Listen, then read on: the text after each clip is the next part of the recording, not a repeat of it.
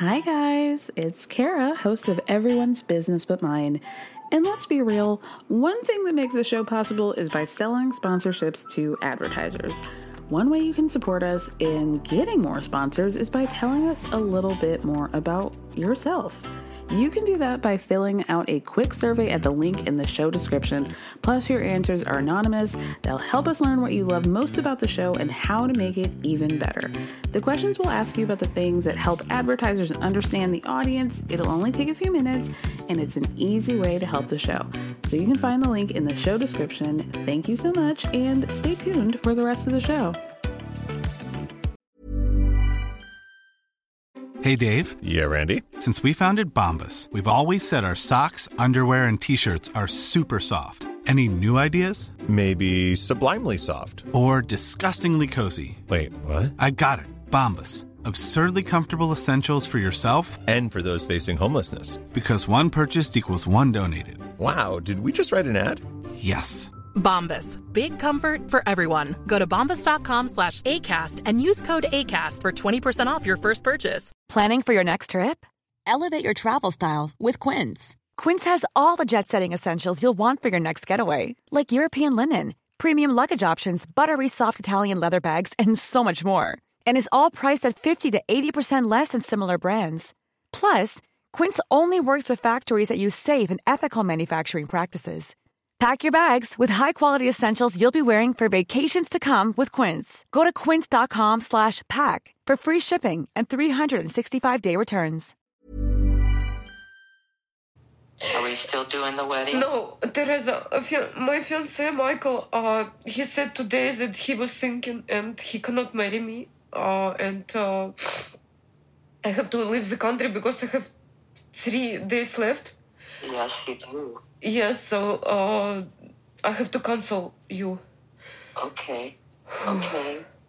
If Michael's not ready to get married, then... Yes, and of course it's his will and...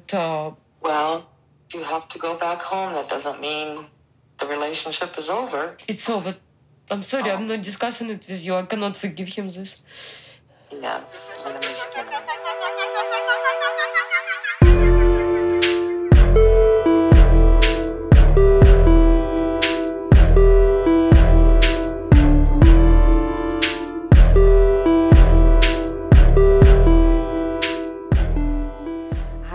Welcome to another episode of Everyone's Business But Mine with me, Kara Berry. 90 Day Fiancé only edition this time. Why, do you ask? Well, I was absolutely honored to be asked to be on the Surviving Sister Wives podcast. So you can hear my thoughts on the latest disgusting episode over there. Check out Surviving Sister Wives, y'all. That's one of my favorite podcasts. I adore them. And listen, I'm single. They're a couple. I'm not saying that I'm looking to be in a sister wife situation. I'm just saying if I was, they might be one of the top couples that I would be interested in. They'd be on the short list for sure. So yeah, check out Surviving Sister Wives, y'all. Let's talk about 90 Day Fiancé. Okay, so yeah, this episode was like pretty good, mostly because we didn't have to deal with Brandon and Julia. And we finally saw some interesting different sides to a couple of our couples. So let's, always like to start with the least dramatic first. So let's start with Tariq and Hazel. So Virginia's starting to open back up. Tariq and Hazel decide to meet up with their friend Angela. I love Angela, you guys. It's Tariq's friend from like back in the day, but she really gives Tariq nothing. We have not really seen her fully stand up for Tariq, and I love that. I love that there are people willing to, she's a good friend. She's a good friend and a good woman, and she holds him accountable. She calls him out on his bullshit. She sides with Hazel when she needs to, and I think she's completely reasonable, and I love Angela. She's one of the best friends on the 90 Day Fiancé series of all time, for sure. So they're going to get married in 8 days. But when Angela asks if they've planned anything, like, do you have your dress? Do you have shoes? Anything like that? They basically have nothing except for Tariq's ugly white suit. Hazel says she looks really upset. She's not really talking. She's not really making eye contact. So Angela is like, what's going on? Tariq. My God, dude. Turns out that Tariq has found not Minty, but yet another woman in the Philippines that he has been friends with for 8 years, so he says. And they just started, this person out of the blue started communicating with Tariq again, calling a bunch of times, really wanting to talk to him. So Hazel feels annoyed. She feels really, really annoyed. Tariq says, they've never met. He's never met this woman. All of a sudden in the past few days, she started reaching out a lot, and Hazel asked why. Right? And then I guess Hazel got on the phone with this woman and was like, bitch, why are you calling my man? And Tariq said that he was embarrassed. Not embarrassed by the situation in terms of Hazel, in terms of like, I'm embarrassed that this woman keeps calling me. He's embarrassed at Hazel for being upset. Angela says, no, you should be embarrassed that this woman is reaching out to you when you have a fiance. Thank you, Angela. So in a joint confessional with Tariq and Hazel, Tariq says, Hazel's making a mountain out of a molehill, and Hazel says, why don't you just call her? Just call that lady like you've been calling Minty. See? I fucking love Hazel. She's really that girl. She is really that girl. Angela basically tells Tariq that he's full of shit and that he's trying to mansplain to Hazel to try and get himself out of this situation. Hazel says in a confessional, just because I'm bisexual, it doesn't mean that you can talk to any girl you want. I have to be the one who chooses our girlfriend, not you, sir. Angela says that Tariq is an alpha male, and this is where I have to, drop me off here. I'm gonna go. We're obviously going in two different directions, Angela. I don't, and I can't. Tariq is not an alpha male. I actually really like Tariq. I don't really know. I feel like we don't have like a universal idea of what an alpha male is. Like, an alpha, like if somebody refers to themselves or someone else as an alpha male in the year of our Lord 2020 or 2021, I'm running in the opposite direction because I know that that's some bullshit. I mean, I could get into like, what it means to be an alpha male and like how damaging that is. I don't want to. I kind of do, but I'm stopping myself. but needless to say, I do not think that Tariq is an alpha male. Or maybe I do. I don't. Angela says alpha males don't like to admit when they're wrong. Okay. And then she tells them, Tariq, you need to block that girl because Hazel made the sacrifice coming to America. So you need to do what you got to do to make your future wife feel comfortable. So later, we see Tariq put on that powder blue suit that he put on when he picked up Hazel from the airport, and he has planned a romantic surprise in the living room. So picture this, next to those, reclining chairs. He has two of those, brown, of course. Next to those two, like, every Midwest person, and I speak as one myself, every Midwest person in like the late 80s, early 90s had that brown, fluffy, reclining chair, and they're back. They're back. I mean, I would not be surprised if those chairs are the ones that we had in my house in small town Illinois in 1989. I truly would not be shocked. Next to that, he's put down an orange blanket, a child-sized blanket, some pillar candles, some he's put rose petals on the stairs so she can walk down them, but only on like the last 4 stairs. So she really doesn't even know what's going on until she gets to the bottom of the stairs and is like, wait, what? And then we have a bucket of Prosecco and what is the word? A plate full of strawberries and cherries and a little pot of what I assumed is like burned chocolate. Do you guys remember on Valentine's Day when Cardi B posted that picture of chocolate covered strawberries that Offset had made her, and he clearly did not know how to melt chocolate correctly, so it was just like grayish, chunky chocolate on these poor strawberries. Truly looked like a child made it.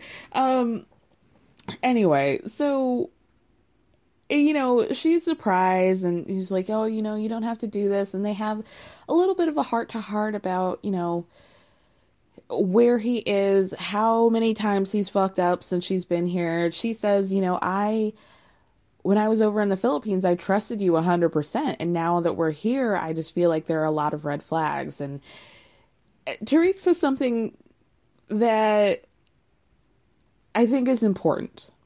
And I think it was really good of him to say. He says, I never had the intention of cheating on Hazel, ever.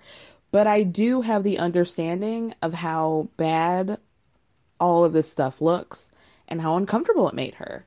And that's really, all we ask for. That you just understand. Even if you maybe don't agree, just to understand where we're coming from. And he did that. And I think that is alpha male behavior. Admitting when you're wrong and admitting how you hurt somebody. We love that. Then he says, I just want to have a fresh start. Let's start over. We're going to go back like boo, boo, boo, boo, boo, in the annals of time, and restart our relationship. So I'm still wearing that funky powder blue suit and I'm going to re-propose to you now. This is where I get bougie, you guys. I have to admit that if you're going to propose to me again, you're going to have to give me another ring because that ring is tainted. Don't ask me to take off my ring and then you're going to get down on one knee and propose again. No, I'm going to need an upgrade, sir. And I'm not even that girly. I don't even wear jewelry most of the time, but I'm going to need an upgrade. Thank you. And you can let me know when that's finished. And while we're waiting, I'll take a little nip on these cherries because I love cherries. And you just let me know when you get back from Zales and we'll, pick up this conversation later. Let's move on to Yara and Jovi. We really did not get anything of them. We see Jovi drunkenly escaping the champagne room that his friend paid for. He says, I didn't touch her, so therefore, I don't feel like I have to say anything to Yara. We're on a don't ask, don't tell policy. As long as she doesn't ask me, I'm not saying shit. So we're good. He, even though Yara asked him to be home by 11, he stumbles in at 1:26 in the morning. Y'all, they're going to Vegas the next day to get married. Like that morning, meaning he has hours before they have to head up to the airport. But he's so drunk, he has not packed a thing, of course. He doesn't want to pack. He gets home and Yara is not really going off on him, probably because she's tired, but she's like, you need to pack because we're leaving in the morning. And he's like, but I don't want to. Can I just go to sleep? And then he goes and tries to sleep with the clothes that he, stumbled around Bourbon Street in and was, probably has somebody's, labia minora rubbed on. And she's like, take your clothes off. Do not wear that stuff. So he takes his clothes off. They go to sleep. The next morning, I have to say, this is something that stuck with me. And I would be remiss if I didn't. you know, as much as I just went off about how he did not need to be wearing street clothes, he definitely did not need to be wearing street clothes, because did you guys notice that there was not a fitted sheet on that bed? And there's truly nothing more depressing to me than people who don't use fitted sheets. Like, y'all are just, I mean, there was like, it did seem like there was a mattress cover, but like, y'all just be sleeping on your beds raw like that? No, ma'am. No, ma'am. I come from the Sarah Berry house of home decor, where you have the mattress and then the mattress cover. Yeah. And then the fitted sheet and then the flat sheet, you guys. And then you have, 2 pillows minimum. Really, it should be 4. Okay. And no more, no less. Okay. We can go back and forth on the pillow number requirement, but you have to have a fitted sheet. You have to have something. It's the condom of beds, and I don't understand that life, and I don't want to, and I don't feel like I should have to. So let's move on. So at the airport, Yara is clearly upset. She's very upset. She says, I don't have a problem with him partying with his friends, but I just feel like he, again, is not really thinking about me. He's not thinking about our future family. He's not thinking about the baby. Not thinking about that demon seed that I'm growing. Thank you very much. And she's in a really bad mood. I don't know where Jovi goes at this point, but they interview Yara by herself at the airport, and she says, I just feel like I don't want to be here. And I feel like I want to go back home. And by home, I mean to Ukraine. Like, I don't want to be in America anymore. Good on her. I mean, we're a little bit late in the game here. Like, you're in Vegas already. It's not the best look, but also, Jovi, the girl's been warning you multiple times about how selfish you are and how you're not thinking about her. So I don't really know. Next episode, when she drops this information on him, it really shouldn't be a bomb of information. There's nothing he should be surprised about, because he's been letting all the things that she said go in one ear and out the other. So I don't want him acting like he's stupid. More stupider than he already is. Okay, let me move on. Let's go to Rebecca and Zied. So we start off with Rebecca. I don't remember this Rebecca. We have seen Rebecca be like the wet noodle, soggy piece of bread of a woman. She's constantly in a state of, like, there's no word for what Rebecca is to me. It's just like, like, Rebecca's just like, I don't like her. But today, she's actually pissed off because Zied still wants to get married before Ramadan, and that leaves them just a few weeks. So Rebecca says, the wedding is important to her, and she's just feeling some type of way. For somebody who doesn't want to, somebody who's been so afraid of Zied and his feelings about her Muslim ex, you would think that she would stop comparing them, because as we all know, you guys, comparison is the thief of joy. And it appears that Rebecca's Joy account has run dry, and it's got a fraud charge on it. So she's saying, I just feel like with my last wedding, it really got rushed, and, that's the last thing I want to do with Zied, is if they're the same people and this matters. So Rebecca gets home, and she's like, Zied, do you have a few minutes? And he's like, yeah. And I'm thinking, like, girl, he doesn't have a job. He does not leave this apartment.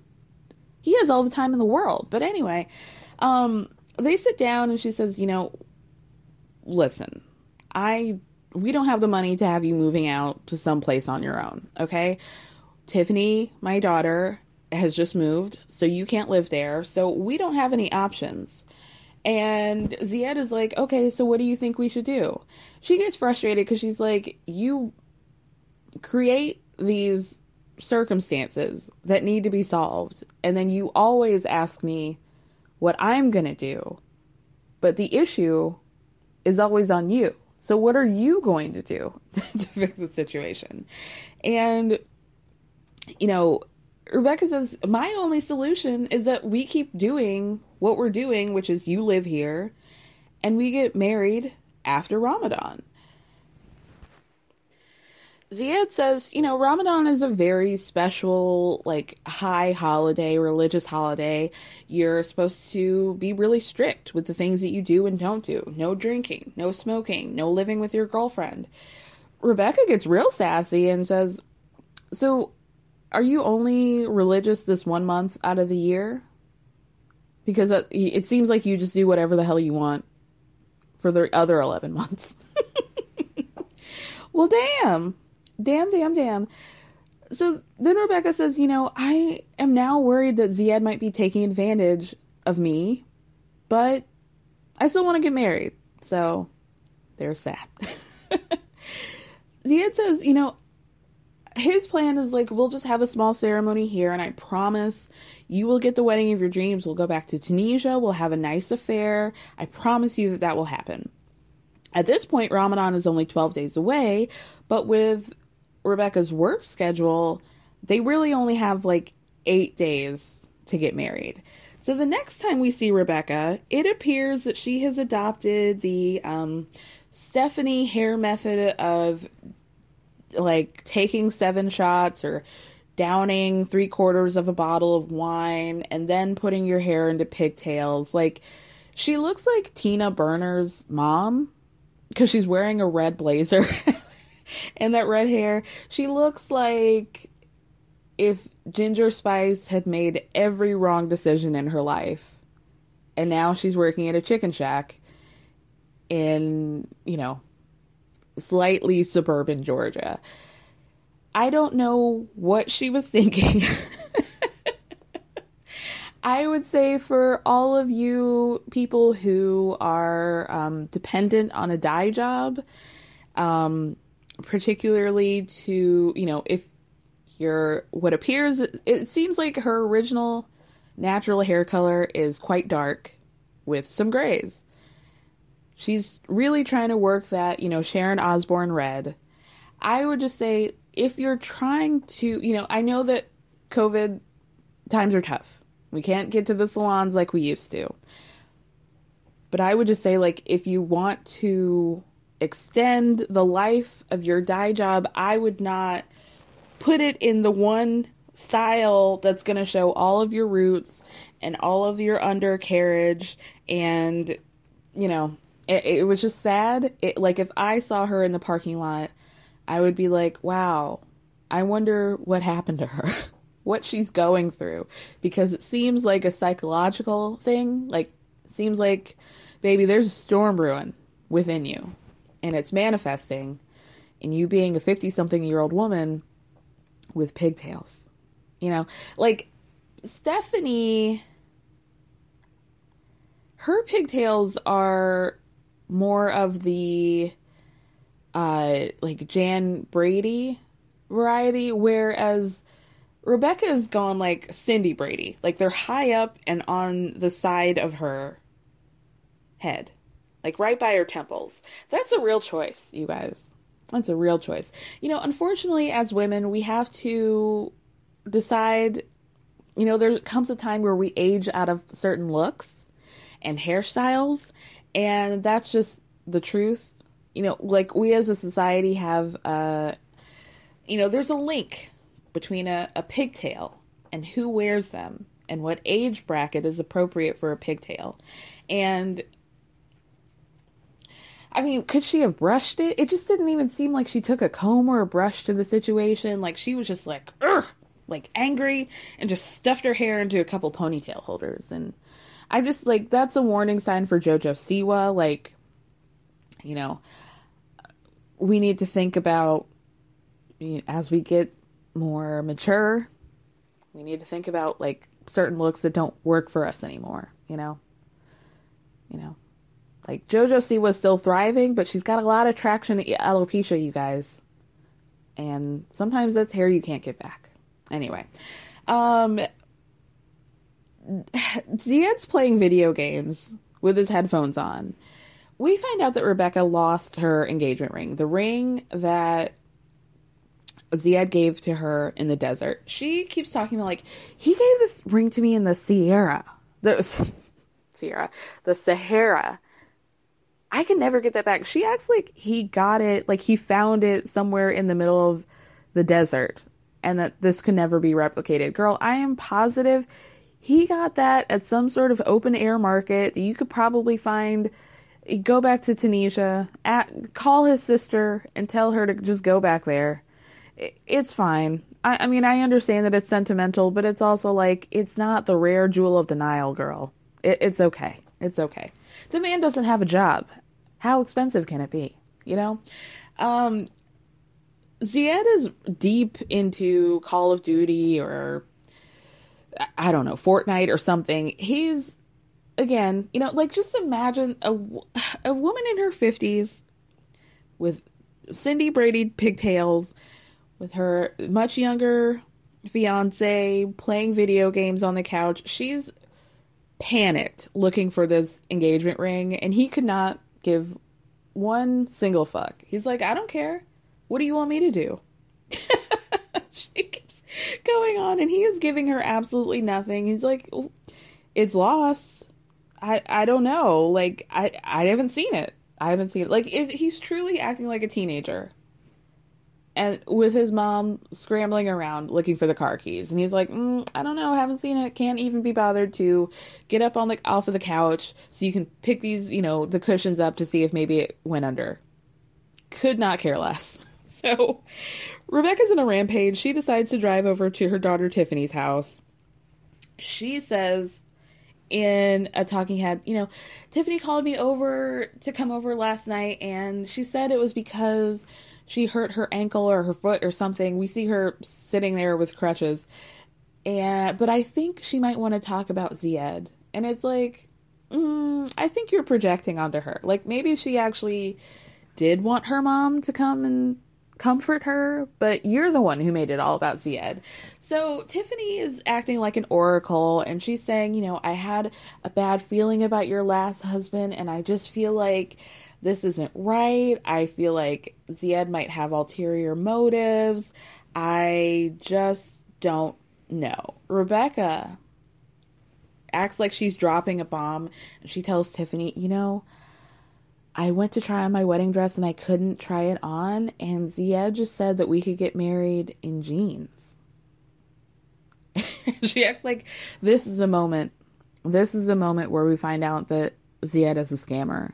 But I also think Ziad probably really doesn't care. And if anything, he was probably trying to make you feel better. Like, oh, you know, my girl can't fit into her dress because it's too small. So I'll comfort her by saying, let's just wear matching clothes. And honestly, I thought that she would have thought that was highly romantic. Because, you know, she loves a matching outfit, a matching ensemble with that man. It would not surprise me if they got married in matching leather jackets and jeans anyway. I'm actually a little bit surprised that she does not find that the height of romance. Hey, I'm Ryan Reynolds. At Mint Mobile, we like to do the opposite of what Big Wireless does. They charge you a lot, we charge you a little. So naturally, when they announced they'd be raising their prices due to inflation, we decided to deflate our prices due to not hating you. That's right. We're cutting the price of Mint Unlimited from $30 a month to just $15 a month. Give it a try at mintmobile.com/switch. $45 up front for 3 months plus taxes and fees. Promo rate for new customers for limited time. Unlimited more than 40 gigabytes per month. Slows full terms at mintmobile.com. Hey, Dave. Yeah, Randy. Since we founded Bombas, we've always said our socks, underwear, and T-shirts are super soft. Any new ideas? Maybe sublimely soft. Or disgustingly cozy. Wait, what? I got it. Bombas. Absurdly comfortable essentials for yourself And for those facing homelessness. Because one purchased equals one donated. Wow, did we just write an ad? Yes. Bombas. Big comfort for everyone. Go to bombas.com/ACAST and use code ACAST for 20% off your first purchase. Okay, y'all, let's move on to Stephanie and Harris, I guess. This is getting really uncomfortable. Just watching Stephanie get bombed every single episode. It is yikes. It's a yikes for me, dog. So Stephanie goes downstairs from, she's staying in a basically it's almost like a townhouse where the bedroom's upstairs. She comes downstairs and we find out that Harris actually slept on the couch. He says that he feels a lot for Stephanie, but he wants to be a gentleman, so he's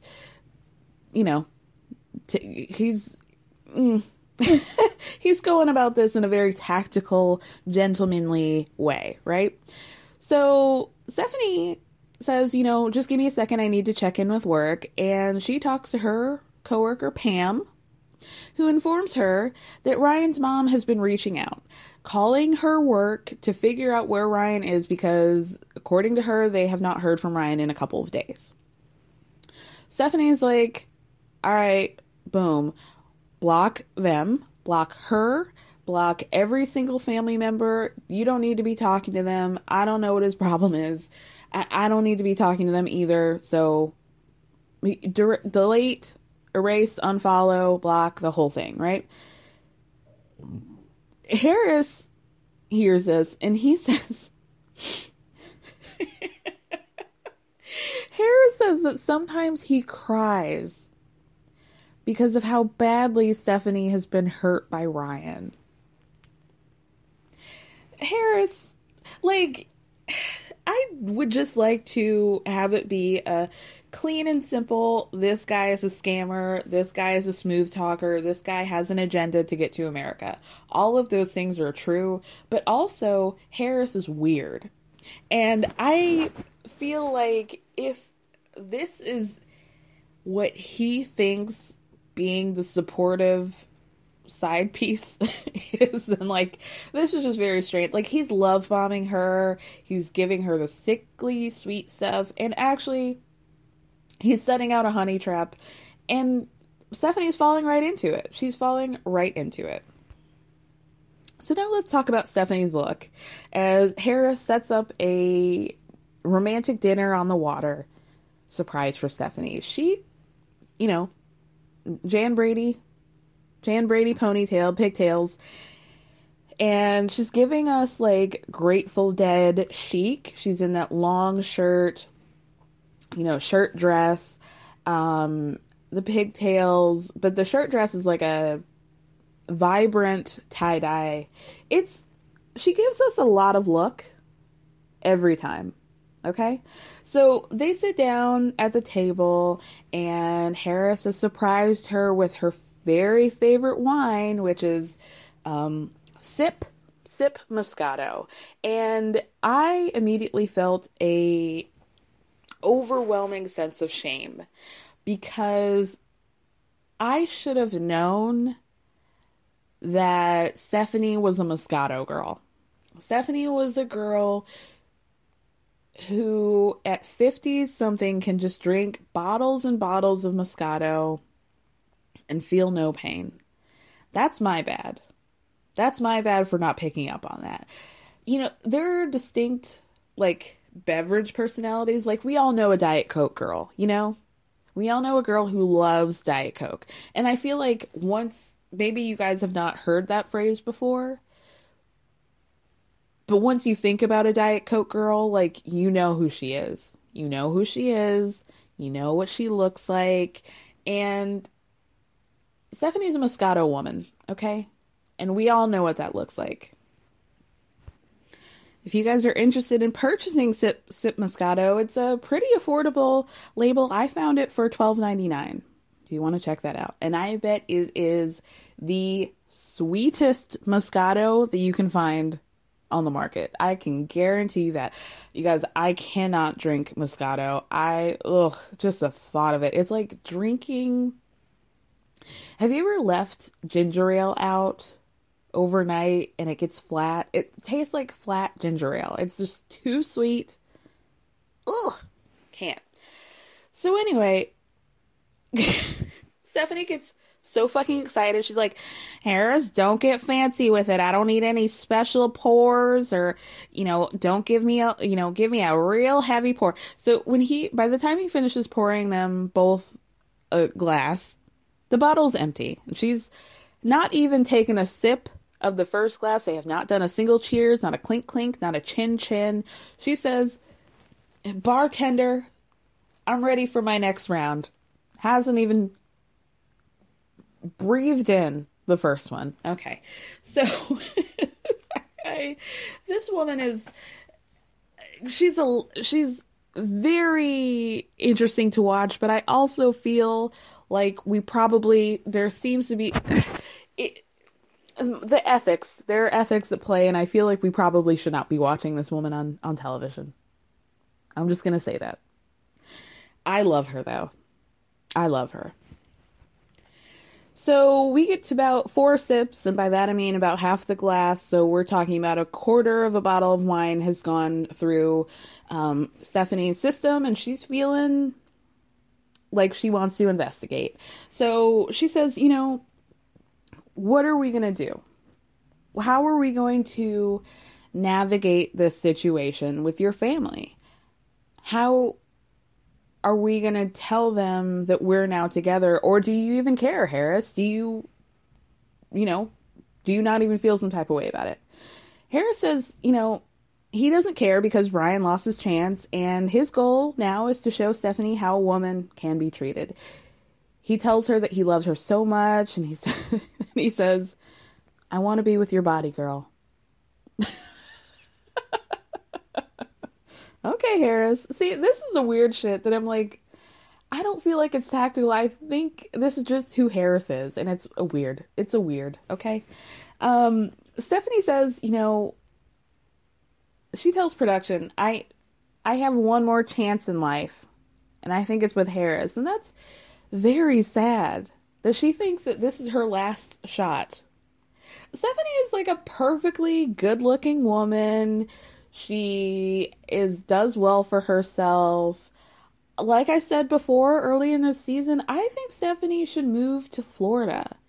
I think Stephanie has Florida girl energy, not Michigan woman energy. And I think if she moved to Florida, or God, even Arizona, imagine Stephanie in Phoenix. I think she would thrive. She would thrive. Stephanie says that she thinks that Harris might be the one, but she doesn't know if he's being 100% sincere, so she wants to talk to Maria, the psychic. I'm so sick of Maria. I'm not sick of Maria. I'll take that back. I'm sick of Stephanie relying on Maria as a crutch. First of all, Maria's a fucking scammer. Like, everybody in Stephanie's life is a scammer. Maria is just picking up on the things that you're telling her, Stephanie. But you probably think she's an intuitive because you probably don't remember half the things that you say to her. And so she is like, oh, I hit a lick, girl. And she just repeats the same things that you told her already. And you believe them. It's such a scam. It is absolutely a scam. I fully support and believe in psychics and mediums, but this is not what's happening. This is not what's happening. So Stephanie FaceTimes Maria and Harris. She's zooted. Absolutely zooted. They're sitting in the bed with the hotel robes on, and Harris says, he's not afraid of Maria because he has nothing to hide. So Maria says, she's concerned about the baby mama, like as if this was something that like she just got from her instincts. No. This is not your third eye that's opening, girl. It's the first two. Because you're not blind, okay? You can see how this might go. So, he is adamant that nothing is going on, that his baby mama's sick of him, she's fed up, she doesn't want nothing to do with him. And that's the question that you should be asking. Why is your ex so fed up with you? Why do you keep using the term fed up to describe her feelings toward you? That's where your concern should lie. Stephanie is looking over at him like he's actually about to do something. I don't know. I mean, I just want the producers to ask Stephanie how you feel. Do you know? I mean, obviously she knows that any man that she brings over from a different country to America, and by any man, I mean the ones that she's talking to, are wanting to come to America to get a better life, right? So I just want her to explain, is she, where her head's at. Do you know that these men want to come to America as an opportunity? Are you okay with that? Are you okay with that being their main reason for coming, and that you are just kind of a secondary reason? That's what I would really like to know. So yeah, he's just adamant that the lady's sick of him, and he just wants to move on in his life. So Maria asks Harris, like, what are your plans with Stephanie in the next year or two? And he says, you know, I want to move to Michigan so I can be her bodyguard and I can take care of her yard. And he just wants to be the helper boy, right? Personally, I think this is bullshit, but considering how much of that sip Moscato Stephanie has had tonight, it's, you know, okay, girl. She says that she's seeing things very clearly, and I feel like you're probably seeing double. So maybe it is good that Maria's there to have a second set of sober, fresh eyes on the situation. But she's not a medium. She's just your friend, who I'm assuming that you pay. Like, when she constantly is calling Maria, is Maria like, okay, like a lawyer, I'm charging you for the hour. This is billable? Are these billable hours that we're getting from these international phone calls? Because you know Stephanie's calling her at probably 2 or 3 in the morning, right? I hope she's getting paid. Anyway, let's move on to, is it our final couple? No, let's move on to Andrew and Amira.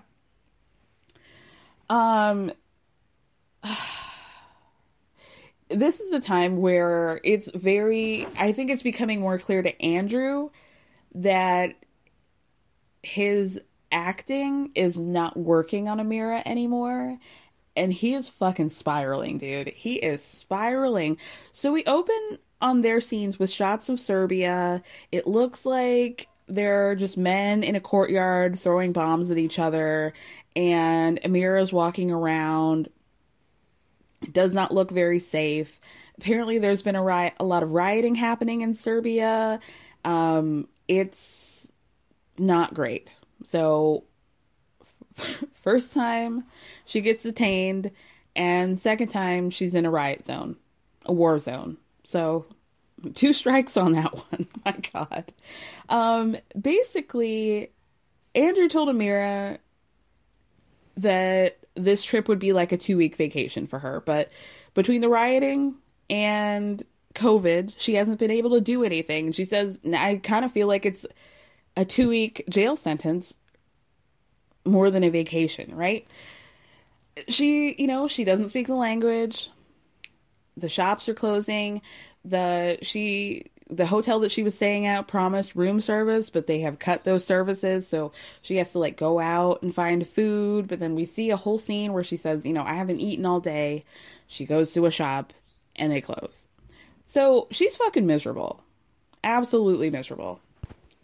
She's scared. She has had trouble sleeping because of all the rioting. On top of that, Amira says she's barely spoken to Andrew since Serbia. So much like when he stayed in Mexico, the communication has really shut down. So it ramps up when he wants something from her and wants to manipulate her into doing something that he knows that she isn't comfortable doing. But once he gets his way, it's like, oh, he's just living his best life. Okay. So Andrew told Amira that he's very busy with the daycare. Okay. Amira says that she's full of doubts now about moving to California, and then she feels lonely.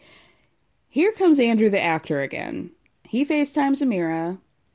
He's all light and bright. He's talking to her and telling her to cheer up because all the fun things that they're going to do when she comes to America, like camping. you're going to tell the girl who says that she wants to come to America because we have the Liddy makeup stores. She's like dying to go to a Sephora, right? Camping. And you could tell this was just like something off the dome that he thought of. Like, oh, yeah, like I smell like outdoors right now. So yeah, we can go camping and we can go visit my sister and her husband. You're taking this chick out of her life and everything she knows for a weekend at Joshua Tree and your pregnant sister? That's it? Okay. So he, Amira says that ever since his sister got knocked up, he's been really turning up the heat on her and pressuring her to come up with a deadline for when they can have kids, which is creepy. That's a creepy reaction to your sister getting pregnant. So she says, I just want to make sure, I want to wait till I get there, make sure that we're getting along before I bring a baby into the situation. And Andrew is acting like devastated. Like, I can't believe she's saying this to me. I'm just a sweet little angel baby. I've never done anything wrong to Amira. We've talked about having kids before, and now she's turning things around, and I think she feels like I've done something to her. I just can't imagine why she wouldn't want to be with me or why she would have hesitations. Me? Sweet baby Andrew? Oh, Amira, you don't want to have baby with me? He literally says, it sounds like you're attaching children to some sort of behavior of mine, and that's difficult. Andrew? Is it difficult to hear? Or is it difficult to realize that the jig is up? I think it might be the latter. My God, this man is so weird. I cannot take him. I cannot take him. Andrew says, he's confused. Like, we're not fighting right now. And Amira's like, yeah, but I'm taking into consideration all the other times that you've been disrespectful to me. And Andrew is literally like, golly gosh, I don't understand what you're talking about. So then production asks Andrew how he feels. And he is trying so hard to look like somebody who is holding it together and keeping himself from crying. And he says, I feel like I am father material, but I'm really sorry that Amira feels otherwise. Hi, this is Craig Robinson from Ways to Win, and support for this podcast comes from Invesco QQQ, the official ETF of the NCAA. Invesco QQQ is proud to sponsor this episode, and even prouder to provide access to innovation for the last 25 years. Basketball has had innovations over the years, too. We're seeing the game played in new ways every day. Learn more at Invesco.com/QQQ. Let's rethink possibility. Invesco Distributors, Inc. Imagine the softest sheets you've ever felt. Now imagine them getting even softer over time. That's what you'll feel with Boll & Branch's organic cotton sheets. In a recent customer survey, 96% replied that Boll & Branch sheets get softer with every wash. Start getting your best night's sleep in these sheets that get softer and softer for years to come. Try their sheets with a 30-night guarantee. Plus, get 15% off your first order at bollandbranch.com. Code BUTTERY. Exclusions apply. See site for details.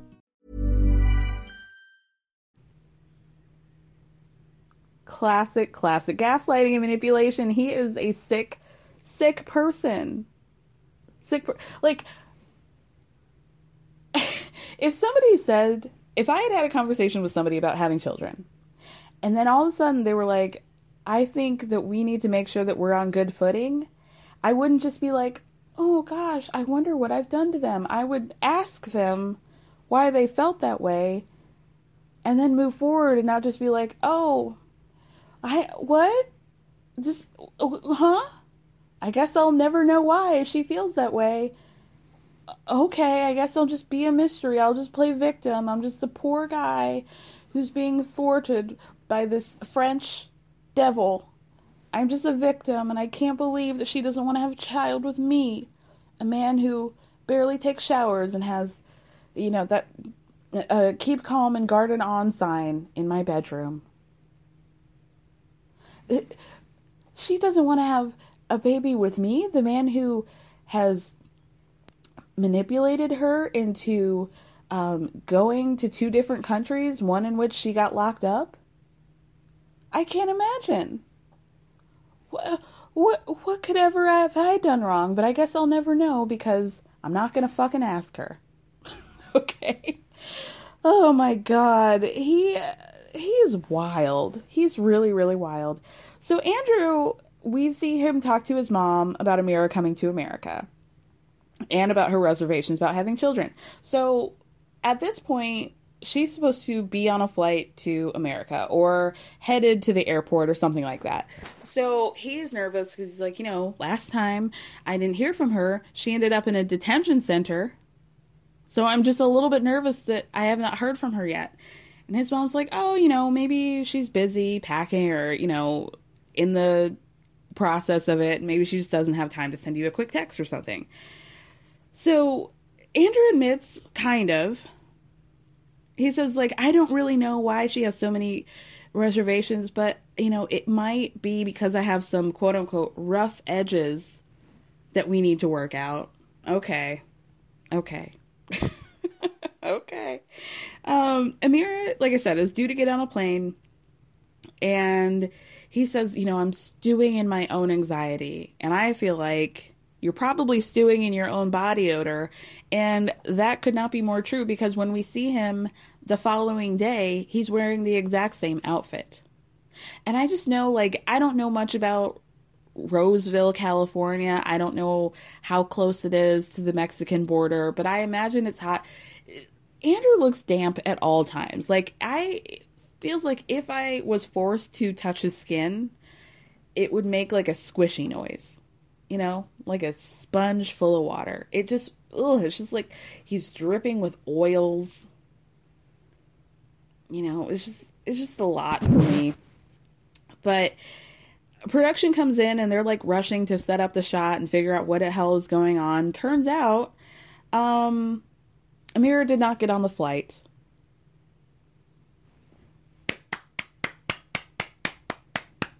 Not because she couldn't, but because she didn't want to. Yes, Queen. Yes, Queen. Thank you. That was a bit of a cliffhanger, so we don't really see what happens. But I can't wait. I mean, that was enough. If we never see his shiny, smug little face again, I will be happy. Just to find out that she did not get on that plane because she chose not to. Love it. I absolutely love it. All right, you guys, let's end with Mike and Natalie. Wow. So Mike and Natalie have set a wedding date. Mike is talking about this. They've set a wedding date. Everything's good. They have 10 days left in her visa. And Mike says that he's actually really excited to get married to Natalie. Okay. So the plan is to get married in the front yard. Natalie says, I really wanted my mom to be there, but the borders are closed in Ukraine. So with 6 days left in her visa, Natalie has to call her mom to tell her that she officially cannot attend the wedding. Natalie's relationship with her mother is very strange because she kind of acts like her mom has some sort of cognitive issues. And also that she feels like she has to protect her mom a lot and protect her from the truth. And I understand that the older we get, the less most people want to involve their parents in their relationships, and you want to maybe sugarcoat it a little bit and make things seem better than they are so that they don't worry. I get that to a certain extent, but also, like I said, she just treats her mom like she's stupid. And I think her mom is just an eternal optimist. And maybe things are getting lost in translation about that. So she calls her mom and tells her, you can't come. And I'm thinking, like, surely her mom knows that the borders are closed. Like, do you really need to explain it to her? It was just very weird for me. Her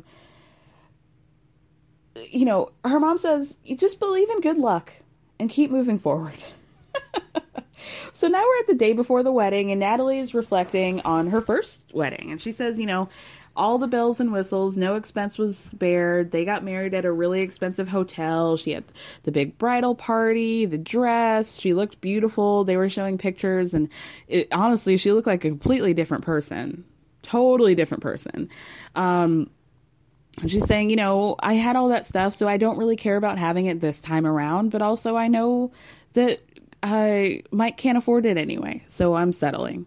And even though I kind of pictured this time would be us getting married on the beach with our friends and music and food and all those good times, we're going to get married alone with Uncle Bo and Tamara, their friend from down the holler, and getting married by the pond in the front yard. Great.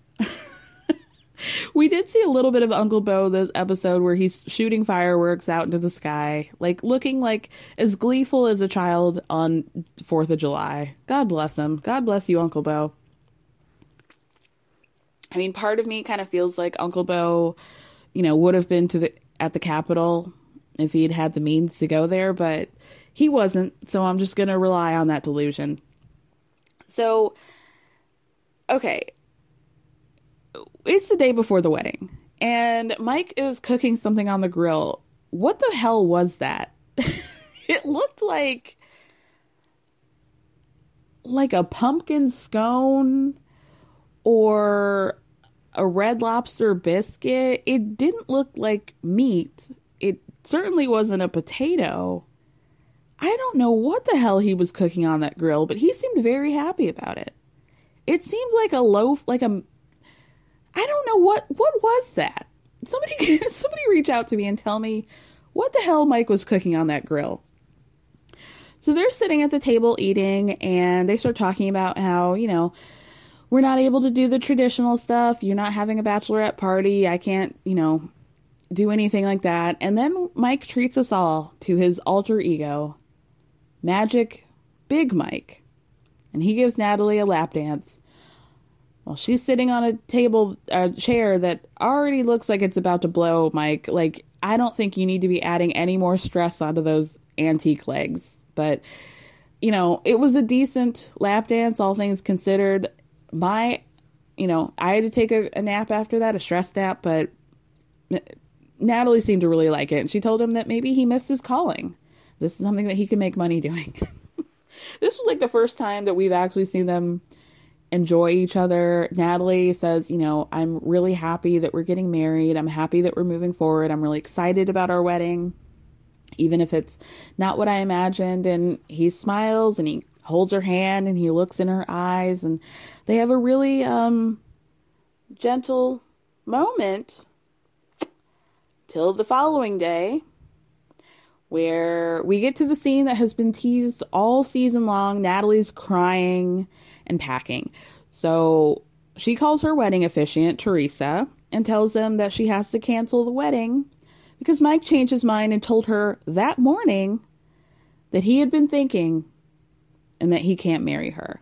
And so this is the reason why I've been semi-pro Natalie this whole time, because I'll be damned if you bring me to another country, dangle this marriage over my head, and then the day of the wedding, you tell me that you don't want to get married. And she has 3 days left on her visa, so she really has to get to packing. She is crying so hard on the phone that the wedding officiant is like, I need you to slow down. I cannot understand what you're saying. She tells her, we're not getting married. And Teresa says, I'm sorry. I'm really sorry.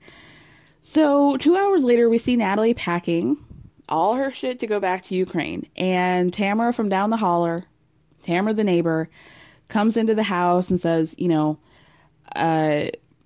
I just want to let you know Mike's on his way to the bank, but your airplane ticket, you should get a text about that pretty soon. She's going to be taking Natalie to the airport. So she says, all I got to do is just clear out my car and then we'll go. Mike said he's going to give me gas. So we're good to go. So production catches Tamara outside and she says, I thought I was going to the wedding today and I was excited until Mike called us down from yonder and told them that he can't do it. She says that it was all emotional. Natalie was crying. Mike was crying. She started crying, getting wrapped all in the emotion of it. And it was sad for her. So inside, production is remotely talking to Natalie via video chat. And so they ask her, what's your plan? Because the borders are closed in Ukraine. So how are you even planning on getting back home? And she's like, I don't know. I'm just going to go to Europe and figure it out from there. So Natalie starts talking about how, I can't be with a man who would do something like this to me. It's too much. And she throws what I think is one of his shoes. She throws it behind her. Like, she doesn't even see where she's going. And it's like a trick shot from a basketball game. She throws it and the bedroom is like right off the kitchen. So when she throws the shoe, it lands right on the counter and knocks a bunch of shit off of that counter. She's pissed. She's really, really pissed. She says, I'm really scared, not only because of COVID and I'm having to travel through the airport, but also a man who would do this to me does not love me. And I have to accept that. And that was growth, you guys. That was growth and introspection on her part. And I really loved it. A producer asked, have you spoken to your mom yet? And she says, what can I say to her? That I'm flying to Europe and I don't have any place to live? And it's like, yeah, it feels kind of like that's what you're going to have to do. This is where I'm like, this is why you don't hide everything from your mom, because she thinks you're getting married and then suddenly she's going to get a FaceTime from you and you're in France or whatever, or hanging out in Serbia with Amira with no place to go. Either one of you. So, oh girl, it's a mess. I'm really excited to see because I think we all know that they do end up getting married. So how do we go from Natalie realizing that this dude is a psycho who strung her along until the very last minute, and she draws such hard lines about how a man who loves her would not do this to her. How do we go from that to them getting married? How does that happen? I'm excited to see how that happens. You guys, thank you so much. I'll be back next week with regular scheduled programming, 90 Day and Sister Wives. But like I said before, check out Surviving Sister Wives podcast. They're so funny and so lovely. Thank you. Catch you guys next week.